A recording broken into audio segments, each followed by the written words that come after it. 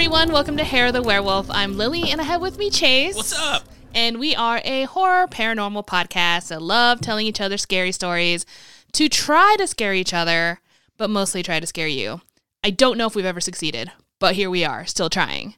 Today's a little bit special because I am actually drinking today. I don't get to drink much because I had... Like, hardly? Yeah, it's been weird ever since I had my surgery, which is unfortunate. I miss it so much. But so I'm drinking Pyramid Rock Amber from La Cumbre, which is one of my favorite beers made in the United States. So. Yep. And I'm having Sullivan's, which is a Irish ale.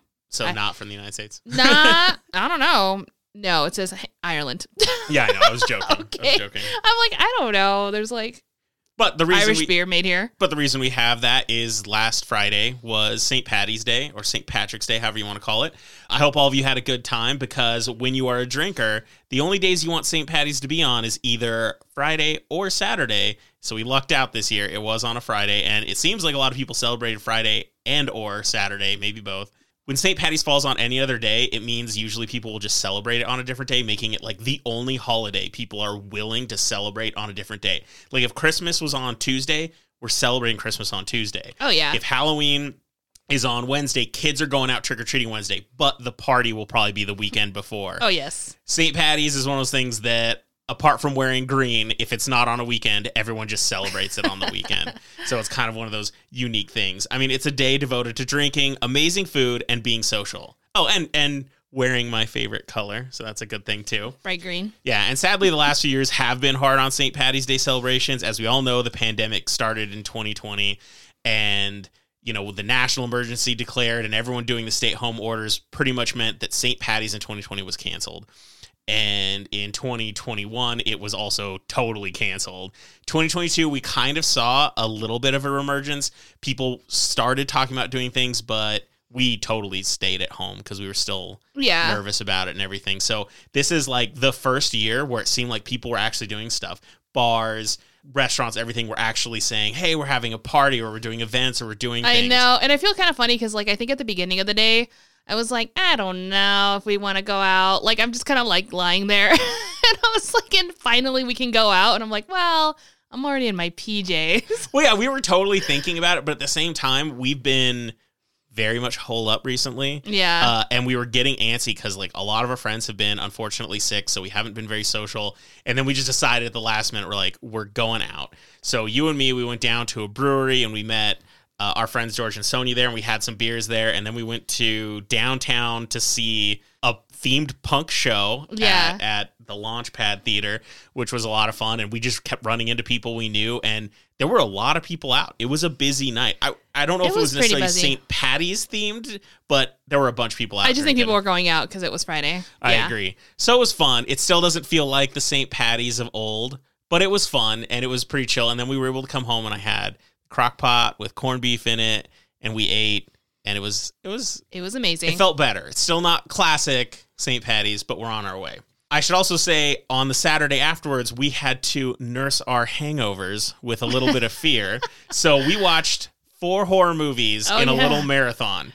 Every movie was one we hadn't seen before, and we just kind of came across them while we were just like browsing through. You know how it is when you're on the streaming services, you don't know what you want to watch. You just keep hitting right or left until something looks good. You read the description, realize it's not good, keep going.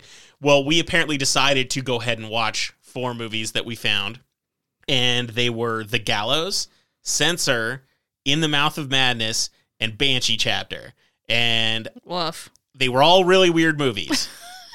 We're not going to discuss them or anything like that because 3 of them were awful. Yeah, I think just saying the title alone was enough information. I will say that In the Mouth of Madness, which is the only one I had heard of before, was the only one I didn't hate. It had cool ideas, good acting, and creepy visuals, but it was hampered by a crappy script, bad pacing. It was just a little bit weird. Yeah. But I have to say that The Gallows is one of the worst horror movies I have ever seen in my life. I mean, oh my God, it's really bad. If you take only one thing away from today's episode, hopefully it's entertainment. But if you take away 2 things, it should be that you never need to watch this movie. It's terrible. So it's a found footage movie, and the reason I hated it is the guy behind the camera was the most annoying thing I've ever seen in a movie or heard. And that's saying something, because usually people behind the cameras can be pretty annoying. You know, they're always Absolutely. like, intervening in people's privacy. They're being intrusive, blah, blah, blah. No, this guy found a way to be just the absolute worst. So anyway. So don't watch it. any of those movies, but especially not that one. With any luck, our stories today are hopefully going to be way more interesting and good and entertaining than those movies were. Yes, and before I get into my story, I do need to update everyone on something from last week's episode. For those of you who listened to it, Chase and I debated on whether or not people would knowingly use a defective portable heater that could potentially catch on fire, leading to a horrible, horrible death. I said that there are people who would, and you said no one would. I said, hell no. We were debating about it. But I said I'm gonna go ahead and ask all my friends or like people that I meet and just see what the consensus is.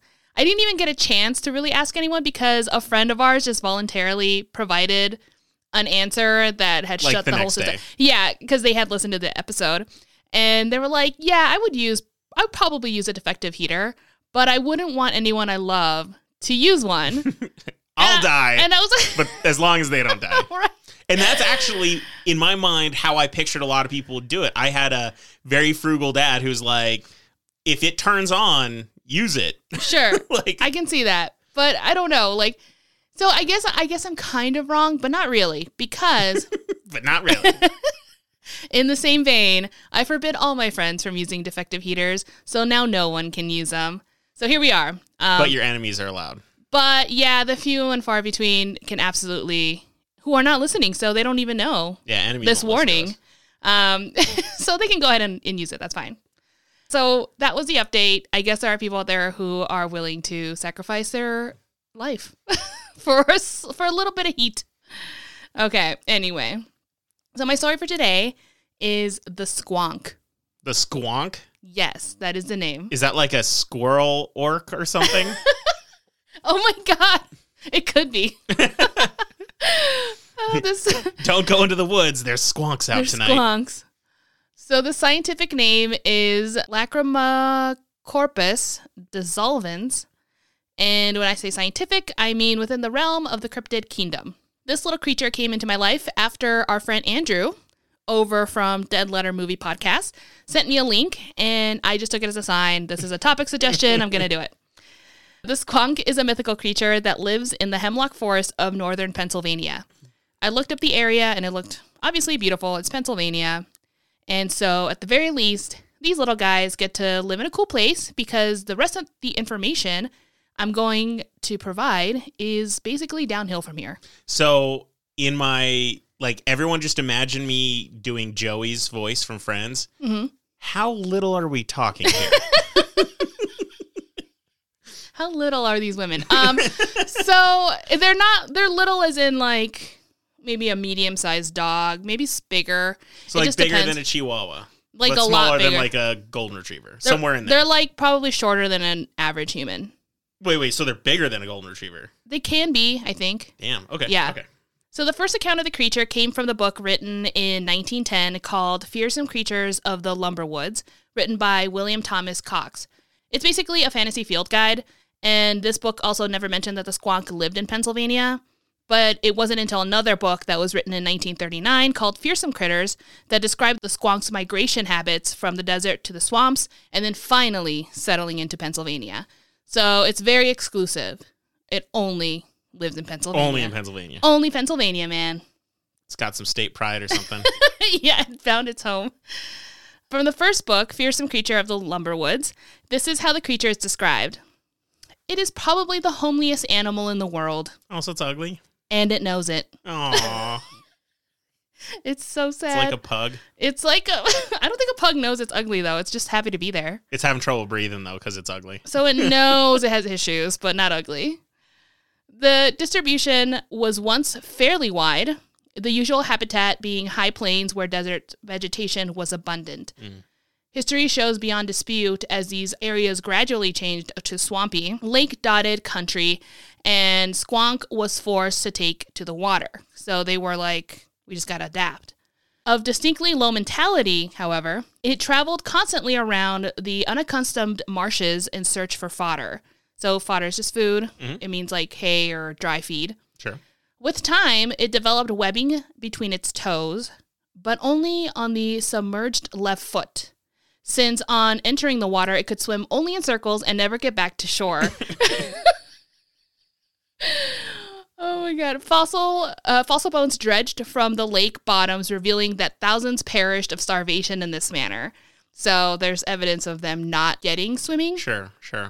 Today, the squonk is exclusively in the Hemlock Forest of Pennsylvania. So that's where we get that. It's very bashful, mostly active in the moonlight, garbed in a loose, warty, singularly ill-fitted skin. The squonk is always unhappy, even morbid. He is constantly weeping over his really upsetting appearance and can sometimes be tracked by his tear-stained trails.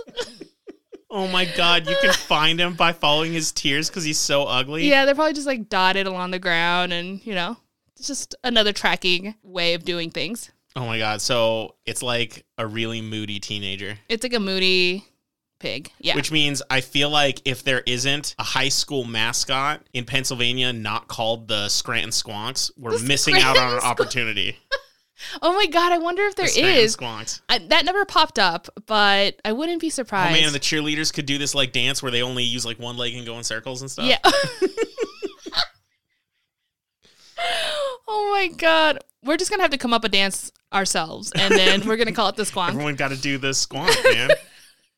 The scarn and the squonk. Put do your both left of them. hand in, just kidding, and wave it to the right.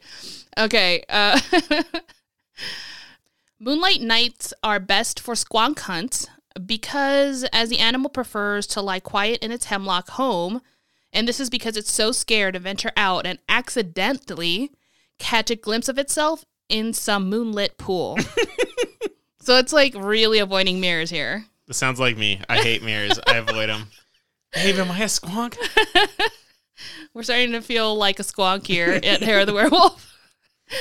Sometimes you can hear one weeping softly to himself.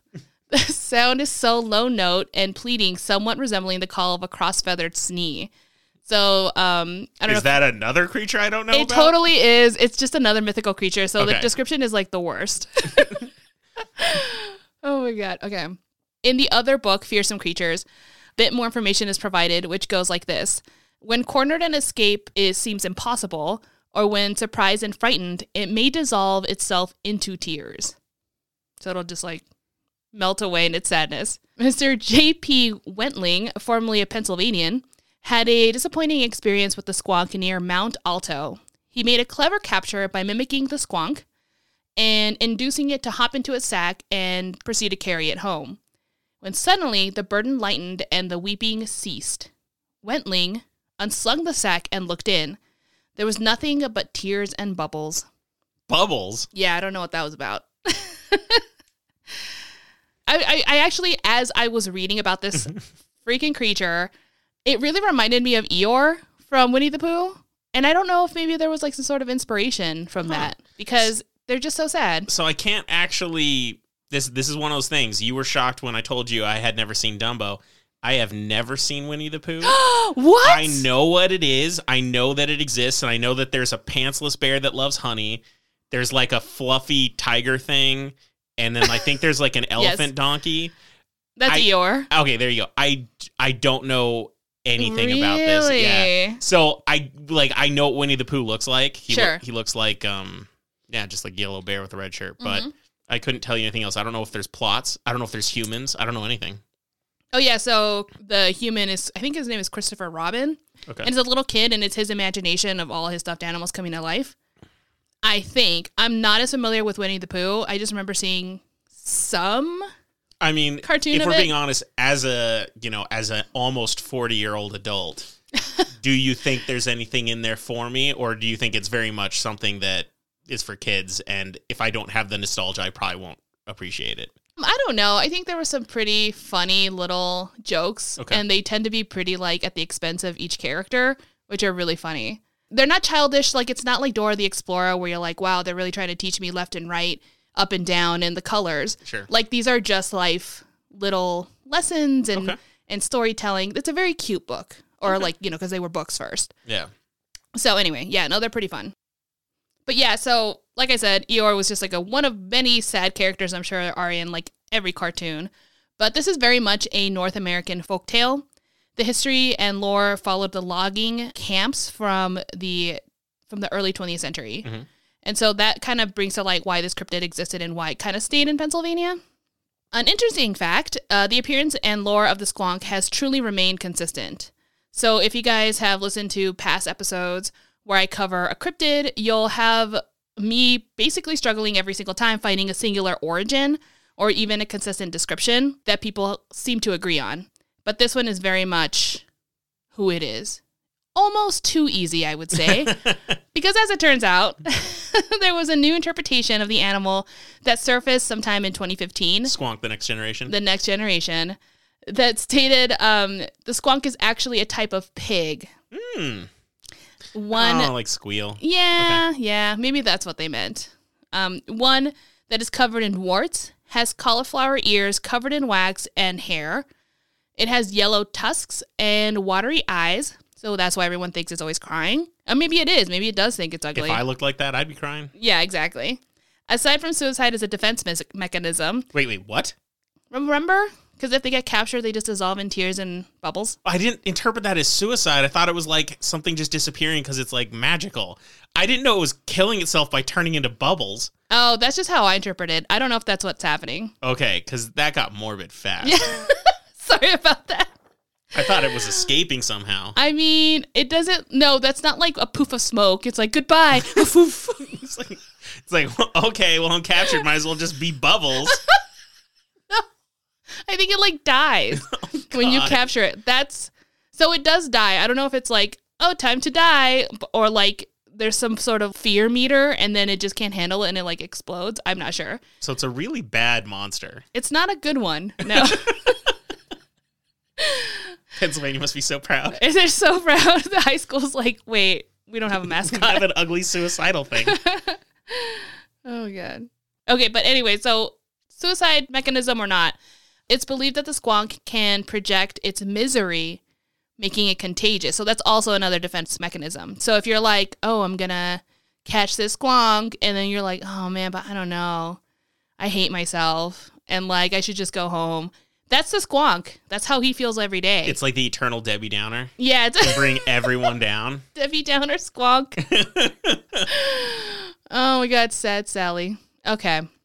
Its mating habits are through binary fission. So there is no actual mating because it's asexual. Yeah, who would have sex with it? I mean, it doesn't even want to have sex with itself. It just has to, like, parts of it have to fall off. This reproduction method exists in single-celled and multicellular organisms. In single-celled, like tapeworms, it's more known, I should say, as strobulation, which is when a fragment of their segmented body containing their DNA actually falls off of them, and then it replicates itself. So grows into a little clone. Into another, exactly. So there's not a lot of genetic difference in these kind of creatures. Wherein multicellular organisms go through a process called fragmentation. Mm-hmm. This occurs with starfish and sponges, and we all know that if you ever watch SpongeBob. That's kind of a funny joke. It always pops up every once in a while.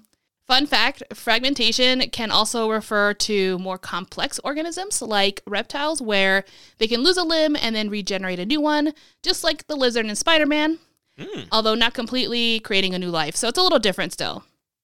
Anyway, the entire spiel was leading to me understanding whether or not the squonk is considered like another Earth animal. Because like it has to adhere to some like basic laws of biology. Sure. If you're just going to be from Earth. But otherwise, you're just like some crazy mythical creature.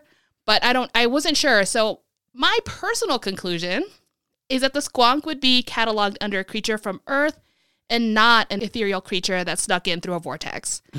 And which I think the it's lore just super rare. I think they're just super rare if you believe in them. So you're saying it's something like it's in the same vein as something like a Yeti, where it's something that, you know, we don't have evidence that they actually exist, but the stories describe a terrifying but very earthbound in its rules. Aside from like maybe the chupacabra, because like even the chupacabra has like a little bit of a possible alien source. A lot of times, like I've heard people say that. But I have to say, I don't know any earthbound creatures, to coin the term that you used, that turn into bubbles. Yeah. What are you talking about, slugs? I think what we... Well, yeah, but that's if you add salt to him. Yeah, but you have to add fear to the squonk for it to, like, cry itself to death. Okay. I'm trying, man. I'm trying. Maybe his bag had a lot of salt in it. Ooh, maybe. Maybe it was, like, really allergic to whatever the sack was made out of. Or when the squonk cries, tears are salty, and he melted himself. Oh, no. They're constantly dying? Because he was trapped with his tears. No wonder. That's why they have to run away. They have to get away from their tears. You know what's really funny about this entire story already? The entirety of it? No, but more importantly, who is trying to catch this creature? We've already discussed, like, people have constantly tried to hunt it down, and you're like, but why? It's so ugly. It when are you needs going to a eat makeover. It needs a... This is just another clueless episode. Yeah, we got to bring in Cher and Dee and just have them... work their magic. Yeah, turn it from... Oh, I can't remember her name. It's not Hillary Duff. Who was it? Brittany Murphy? Brittany Murphy. Oh, yeah. Got to turn her into old Brittany Murphy to new Brittany Murphy. Mm-hmm. It'll work. Yeah, I'm really sure she's, like, happy about that comparison. Oh. So anyway, yeah, I thought the story was pretty fun. Hopefully it was at least entertaining. It is short, and I hope that everyone is happy, at the very least, that they are not themselves a squonk, despite possibly feeling like one sometimes. But yeah, that's my story. Well, I think what I'm taking away from this is I think going forward, whenever we're feeling ugly, like when we wake up in the morning and we're still looking beastly, we need to just refer to it as we're squonking it. We're just squonking a bit, okay? It's okay. We can all feel like a squonk sometimes, but just don't disappear on us. When I'm wearing my favorite Sega shirt that has the largest hole on it is not actually for my limbs or my head or anything. It's just on the side. That's my squonking shirt. That's your squonk shirt. We all have our squonk PJs. We all have our squonk, like, old, ugly sweatpants that we don't know why from, like, 5 years ago. There's still nail polish on the side of the leg. Which, if you're not sure if you have any squonking clothes, it's... will you be willing for friends to see you in it? Not family, not kids or spouses. I mean friends. If you won't let a friend see you in it, that's your squonking garb. That's your squonk. It's your squonk. I think what we learned today basically is that we're all a little bit of a squonk. And inside, we're a little squonky. We're just a little squonky, and that's okay. All right, well, I love it. I need to see artist rendition pictures of it. I'm sure if we find a good one, we'll put it on our Instagram post for the episode, but I'm really curious, so I like that. Good, I'm glad. All right, so mine is like a legend. It's not a cryptid, but it has a cryptid in it. But we need to take a quick break, get some more beer, and when we come back, I have a story that is one of the most exciting ones that I've done in recent memory, so I'm really excited about it. I'm excited. All right, so we'll see you guys after the break. Okay, so we're back. Chase and I just had a little drink, and I heard correctly. You said you are going to do a cryptid, which I think is really weird because you usually don't. It's a legend, and there's a cryptid in it. Oh, okay, a 2 for 1. I like it. And the one that you just did, like he has like one web foot and goes in a circle. This one is one-footed. No. And limps or hops. And hops around. Yeah, but the story isn't about the cryptid. Is it of low? I actually think I'll go into the cryptid on a future episode in depth if there is more to it, but it was such a small part of the story. So Okay. This story comes straight from Lily's horror-themed Page Day calendar, or shall I say last year's Page Day calendar, because you're done with it. Yeah. Whenever Lily started reading one that was related to things I cover on this podcast, such as islands, New Mexican lore, UFOs, tropical stuff, she just hands it to me without finishing reading because she's like, this is for you. Yeah. Mostly I can tell by the title, honestly. Yeah. And this one you could have. Yeah. Usually this means she has only read the title like that. But just to make sure she isn't familiar, I set them aside and wait for a while so that she's forgotten all about it. I figure, that'll work. So the one I'm using today is from March 9th of last year, and I figure a year is more than enough time to forget. More than enough. So when I started researching, I figured it was going to be a tiny little legend. But what I found turned out to be, at least according to multiple sources, one of the most prominent pieces of Chilean folklore. Ooh. So prepare yourself for some island terror as we discuss one of the coolest legends I have ever heard of, and one that is more than a little appropriate for our podcast. We discuss lots of ghosts here on Harry the Werewolf, and some of them haunt people, and some of them are stuck in a specific area due to a trauma, and some of them even like to slap people. Yes. But how many of them like to party the night away? Whoa, what? Every night. For eternity. Okay, a little exhausting. Right? Well, I'm here to tell you about some ghosts that do. Today, I'm going to tell you about the Caleuche, a Chilean ghost ship said to be commanded by warlocks, crewed by cursed souls, and with passengers who party the night away. Mm-hmm. The phantom vessel is said to sail around the island of Chiloe, which is in the Chiloe archipelago, a collection of islands located off the southwest coast of Chile. Now, I'm just going to verify. I'm going to point to the word and make sure I'm pronouncing it correctly. Let me see. Yeah, so it's Chiloe. Chiloe. If the accent is where you're saying it is, yeah. Yep. So I am trying to get better with Spanish, so all you native Spanish speakers, please forgive my terrible pronunciation. Lily's the Spanish speaker. On behalf of all Spanish speakers, we forgive you. With some suggesting that Caleuche legend having originated as early as the year 1600, it's no surprise that it has amassed many names such as the Ship of Fire, the Enchanted Ship, the Warlock's Ship, and the Merino, just to name a few. There's more names than that, but nice. I'm not going to do this all day. According to the History Channel website, the name Caleuche is a, quote, portmanteau of the Mapuche word Caluten, which means to transform or change, and the suffix che, meaning people, end quote. However, this fact is actually debated, and we will talk more about that later when I discuss the lore's origins. But the reason I mention it is that whenever we talk about prolific legends, it's important to note that details vary and change widely.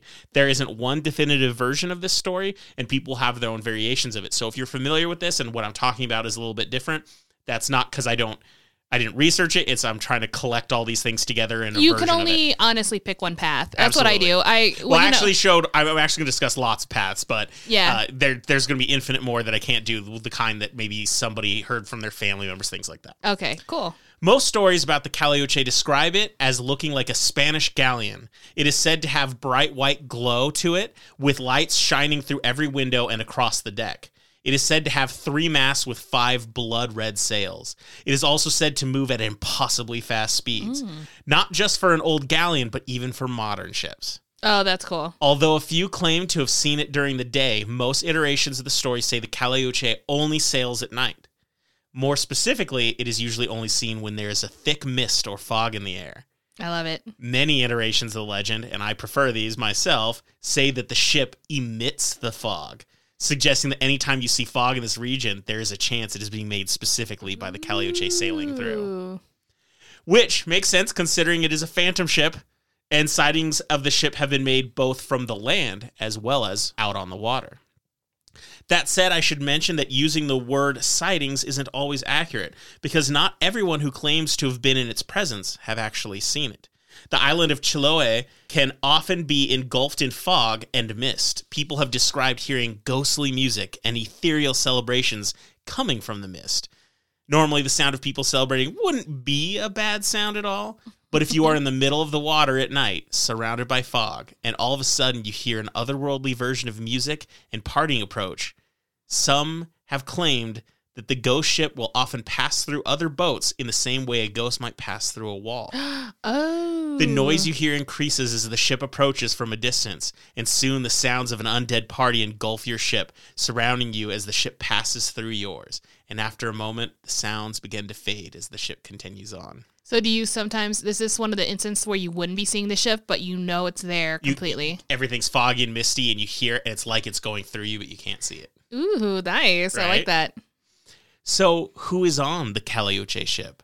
Well, this is where most of the variations of the story differ. One of the more prominent versions of the legend is that the ship was created by El Milalobo, one of the sea gods of Chiloe folklore. Pincoya and Pincoy are 2 of Milalobo's children and were tasked with finding the bodies of sailors who had died at sea. Whenever they found a dead sailor, they would bring them to the Caleuche, where, depending on version, would either be resurrected or would live as ghosts. Once there, the undead would crew the ship while partying endlessly. It also states only crew can board the ship, which is why it becomes intangible when it's near other vessels. This version suggests that it is sort of an afterlife for those that died at sea, and in that respect is not particularly malevolent. However, other versions tend to be far more nefarious. Another prominent version suggests that the Caleuche is commanded by Brujo Chilote, an infamous witch from Chilean folklore. In this iteration, the ship works similar to a siren in that it attempts to entice living sailors. They would be lured by the sounds of music and partying, and once captured, the sailors are transformed into El Inbunche. These are the cryptids, the El Inbunche, which are hideous creatures with guttural voices and one leg fused to their back. Ooh. Now, I had trouble understanding what this meant, so I looked into it. Some sources said that one of the legs was fused to their back, while others said that it was permanently folded behind their back. Artist renderings I found look similar to like contortionists who will bend their legs behind their back and like right near their head or something like that. Either way, it meant that they had only use of one of their legs. That sucks. Forcing them to hop around the deck, which it has been argued was a means to prevent them from escaping. Oh, I see. Okay, because they wouldn't be able to swim. Not well, anyway. No, not well at all. In this new horrific state, they are forced to man the ship. This version is the only one that terrifies most sailors who fear being abducted and forced to crew a ship for all of eternity. Hell yeah. It has been suggested that people can evade capture by hiding behind either wineberry or olvilo trees. I don't know either of those trees, but apparently they're in the area and people will hide behind them. Nice. So these cryptids, I only found one artist rendering that was in color, and they're red. They kind of just look like red, angry people with ugly faces. Okay, so like, do they look kind of like devilish? I mean, whenever I the see red a skin's red, gonna make something look devilish, but they don't have like horns, and I didn't see like sharp teeth. so there's no like actual like morphing into another creature. You just look like a person in your red skin. It's hard to say because when I say artist rendering, it just means an artist out there decided to draw a picture of what they thought. I mean, that's fair. That it was based on anything. It was a cool looking picture, though. I mean, no disrespect to any of the artists. I always love when someone takes a crack at trying to draw something crazy, because especially something like so many interpretations. Exactly. Yeah. Now, there is one last major version of this story I want to discuss. This version suggests that the ship is commanded by multiple warlocks. Variants of this version suggest that the boat was still one created by El Milalobo, as we discussed earlier, and other variants suggest that although commanded by warlocks, the crew is either drowned sailors or El Inbunche, so that it's kind of has a lot of the different stuff we've talked about. Mm-hmm. The warlocks are said to travel to and from the ship via the Caballo Marino Chilote, or magical seahorse. The ship is said to go on a voyage every 3 months in an effort to enhance the powers of the warlocks, as well as get cargo for the island's collective society of Brujas and Brujos. Nice. Did I say those right? That's perfect. Yeah, okay. Witches and warlocks, basically, yeah. This cyclical voyage pattern explains why the ship is not always seen, how you could go long periods of time and not see it. Probably matches mist and fog patterns, but I'm just saying, and this one of the ideas that only happens at certain amounts of time. You could go out on a foggy night and you won't see it because it's not time for their voyage. Furthermore, this version of the story also suggests that the warlocks occasionally interact with regular people. These warlocks would make deals with people, often merchants, traders, and people of influence, government officials and such, in exchange for prosperity, riches, and other coveted things. In exchange for them, the mortals would allow the warlocks to use their homes for either evil rituals, dark practices, or as an area to unload their ill-gotten cargo. They could be identified by anchors, which would be left behind in the front of these people's properties. Oh, so they just like straight like a calling card or something. Yeah. So perhaps this was a signal to the warlocks that there was a home free for them to use, or perhaps it was by locals as a sort of threat or insult. So the idea might be that if an anchor was put in front of someone's house, that some people would interpret it as that was a warlock's thing, but some people might do it because they hate their neighbor and they put it there to antagonize it or kind of... Or make the whole community hate them or something like that. You know how petty people can be. This version of the story is said to somehow show up in modern conversation. Although I can't verify this without talking to, someone who's from Chile or locals myself. I just read that this is talked about in modern context. I can't verify that. So if any of you are from Chile and can either confirm or deny this, that'd be awesome. What I read is that people who come across wealth or power rather suddenly in Chile can be said to have made a deal with the Caleuche. In 1960, the Great Chilean earthquake struck. The damage was staggering. Many people died. Buildings were leveled and everything. But as we have seen with any natural disasters, sometimes houses can escape unscathed. Like we see that when tornadoes hit. We see it in tornadoes the West, more often, all of a sudden there's houses that are missing or anything. Well, apparently it was not uncommon for people to say that the owners of these untouched homes had made a deal with the Caleuche. Oh, God. It was almost like a way for them to channel their anger and envy of their fortune for not having I can lost kind of everything. see it's kind of the opposite. Instead of being like, oh, you guys are chosen and You're God, blessed or something like that. Yeah, God helped you. It's like, no, it's because God loves us, but you are just made to deal with the devil, which is the Pessimist worst. versus optimist. A little bit. If yeah. for some reason this strikes me as the way you would say it. It's like, Yeah. oh, they made the deal with the devil. Whereas I've been like, they're so lucky. You're like, devil dealers. Like, One of the more difficult things to research about this legend has to do with its origins. As with many legends and folklores, no one is exactly sure where the story started. One common belief is that its origin can be tied to the legend of the Flying Dutchman. I'm not going to elaborate on that one because I actually have very strong intentions of covering that soon. I already wanted to do it, and then when they started tying to it, I'm like, okay, I got to do it, because that's one of the coolest stories. I love pirates, if you haven't noticed it. I love pirates. This is a really cool thing to me. I'm excited. Yeah. So I'll get to the Flying Dutchman later, but anyway. I mean, the Flying Dutchman, I'm not trying to bring because I literally was thinking of the Flying Dutchman while you were talking about this, especially when you brought up the fog and it followed him with the ship. Yep. I'm like, that's 100% the Flying Dutchman. And why am I so knowledgeable? It's because of SpongeBob. I mean, that's basically the only reason. So that's. It might even mean that my next episode should be the Flying Dutchman, so that it's like so related, because then people have heard this episode. It's not going to be like weeks later. So maybe I'll do that next episode. And we have to do our research thoroughly, and I will show you some of the episodes that he is featured in. So that means it might be a story that you know enough about, so it won't be all surprisey, but that means there are going to be better conversations. It'll be fun. It'll be fun. But other real-life ships that disappeared have been suggested to be the possible influences of this as well. Namely, the Spanish Estrejo, maybe it's Estrecho, de Magal... Okay, you know what? I'm going to let you do it. Estrecho de Magallanes. Okay, so I'm just going to say you said it, and we're good with that. And we're just going to do that, yeah. And the Dutch ship, the Caleuche. See how similar that one sounds? Oh, yes. So that one, when I read it, I was like, okay, I'm going to give some credit here, because I know we took a lot of anthropology and linguistics classes, and we know how language changes, and if it sounds really close, it either means it has nothing to do with it, it's a coincidence, or it really does. So this could go either way here. Language is weird. Either way, there is some evidence to suggest that a proto-version of the legend was introduced around the year 1600 when Balthazar de Cordes, under Jacob Mahu, or maybe Jacob Mahu, I'm not sure, first captured the island that they're talking about. Okay. The historian in me is also intrigued by the very realistic explanation that the story originated as a way to scare people from reporting sightings, boats transporting various contraband. Like, there's just a lot of illegal stuff going on. Okay. So Yikes. this theory ties in with the version of the story where the ship is captained by warlocks and capturing sailors who are out there and everything. Mm-hmm. Human history is full of lore used to influence people, either to make them do something or keep them from doing something. And in this case, ignore, avoid, or not talk about ships you see in the night. Yeah, This keep one your is- mouth shut, man. If I'm just being practical, this one makes the most sense, because if people are going to be scared, just go for it. Yes, yeah. I'm not going to just try to ignore the fact that the first thing that came into my mind when you said that was the first Sean Connery James Bond movie that you made me watch. Oh yeah, so we saw it in theaters. We saw Dr. No for the anniversary Dr. of No, the that's what it original, was. the first James Bond Is movie. it the first ever? First and ever. also It was the first one ever. Oh, okay. Well, then there you go. Not the first book, it was the first movie. Okay. The first book was Casino Royale, which was like the 21st Bond movie. But yeah. I Anyway. mean, I wasn't trying to get into that information, Anyway, but anyway.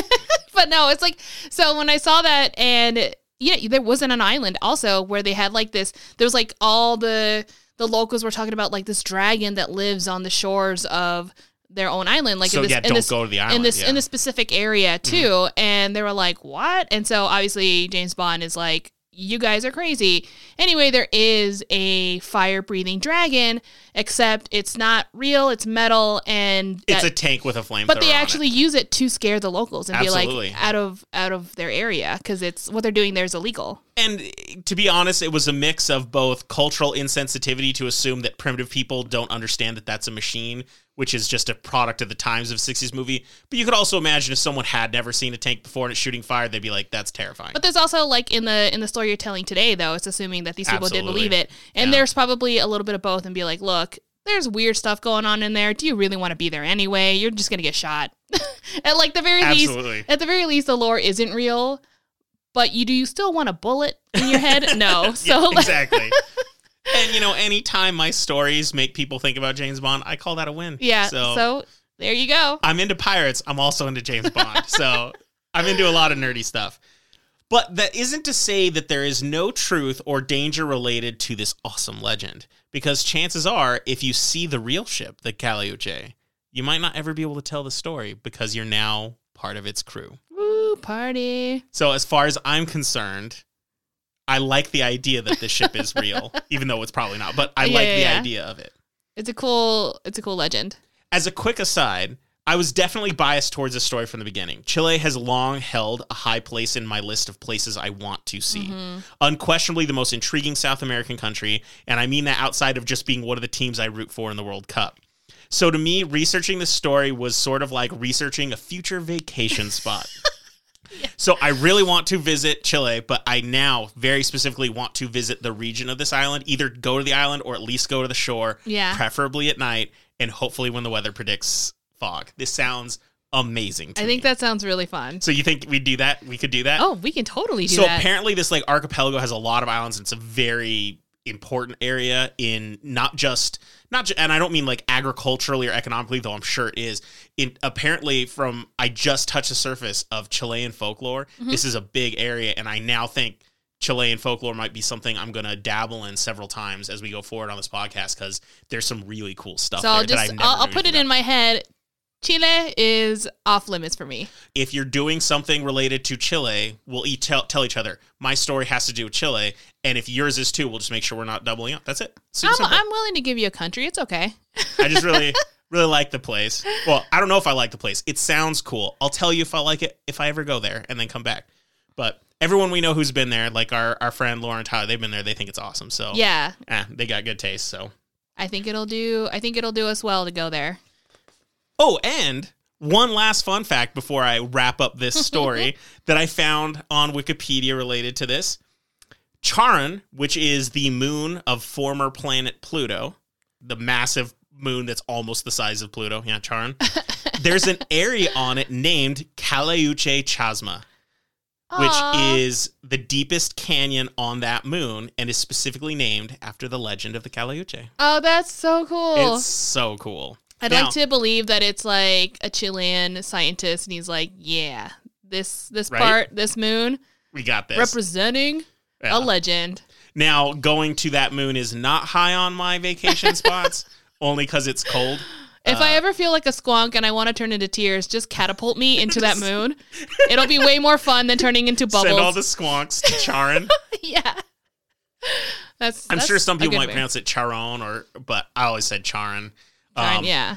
I always struggle when it comes to planets, and when it comes to astronomy, there's a lot of things that have different origins based on different mythologies and different languages, so pronunciation can get really hard. The one that I struggled with the most is the largest non-planet in our solar system, which is Ceres, Ceres, but as a kid, when I read about it, I assumed it was pronounced Ceres, so I went 30-some years calling it Ceres. I don't blame you. I mean, totally. And it wasn't until I saw The Expanse, one of the greatest shows in the history of television, and they were calling it Ceres, and I was like, what? And then I looked it up, and I was like, yep, nope, Chase, you're an idiot. It's Ceres, not Ceres, and I still struggle with that one to this day. I get it. Like, you're like, man, I feel like an idiot, and I do that sometimes, too, whenever I've only read a word a certain times, or, like, especially when it's something to do with a moon. Yeah. Because how many conversations are you going to get into where you can actually mention it, hear what other people say? Or someone's going to say it to you, and you're going to be like, wait, are we talking about the same moon that I am pronouncing, or like whatever, saying it differently? No, that never happens. We have friends who are at our level. Absolutely, right? I don't have a lot of scientists who are studying very specific moons, or like trying to... I don't know anyone from NASA is what I'm saying. But I think I feel more embarrassed about these because these are named after things, and if you look at them, you can find their pronunciation guides and everything like that exists. Something that doesn't have that has to do with yet another one of my nerdy obsessions, like comic book stuff. And there's a lot of character names and stuff in comic books where it's not going to have a pronunciation guide online, and it's not based on folklore and whatnot. So you kind of come up with the name in your head, you say it in your head, and now all these movies, these Marvel movies and DC movies have come out, and they have to commit to something. Like, they have to say, this is what it's called. Yeah. And it's really interesting because, thankfully, for the most part, I have always been validated in the way I pronounced it was correct. Really? But, there's been trepidation about people pronouncing, like, Thanos. Everyone now knows Thanos because of those movies, but there were a lot of people who used to say Thanos back in the day. Sure. That one makes sense to me. But the big one to me, not to get on a super side, is Marvel's first superhero ever was Namor the Submariner, who is in the most recent Black Panther movie, apparently. I haven't seen it yet. But I always called him the Submariner. But then I saw a movie, the original Captain America movie, which came out in 1990, that was like straight to video, terrible movie. The kids called him the Submariner. And I was like, oh no, have I been pronouncing it wrong? Because that makes sense, because like submarine, but I thought Submariner sounded cool and I didn't know what to do. And then I saw an interview with Stan Lee and he called it Submariner and he was around at the time. And he's basically like his god. So he's like, I named him, so whatever. So I was validated. Actually, this character was created before Stan Lee started writing for Marvel. Whatever, still. Yeah, but anyway, it's just one of those things. Yeah, that was a weird, stupid aside going on that. But that is my story, the Caleuche, and I can't think of anything cooler than a ghost ship with either undead sailors on it or demons that are kidnapped sailors being commanded by either a god or warlocks, and it sneaks through the night creating mist and fog. It just sounds awesome. It's just a really cool story. Yeah. I mean, there's worse ways to go, I think. But that partying every night doesn't seem as bad. Although eternity, maybe. Still scary, but kind of fun. But I think that wraps up our stories, which is good because we're almost done with our drinks. Yes, we are. So I think that brings us to a close. Thank you guys for joining us once again at the Hair of the Werewolf. If you have any comments or questions, please drop us a line at hotwpodcast@gmail.com. To any new listeners, we hope you enjoyed it, and make sure to catch our next episode or deep dive into any of our other 90-plus episodes. For our longtime listeners at work or driving, have a safe day. And for those of you that are drinking, we hope your tomorrow isn't too rough. But if it is, don't worry, because the best cure for a hangover is fear. Bye.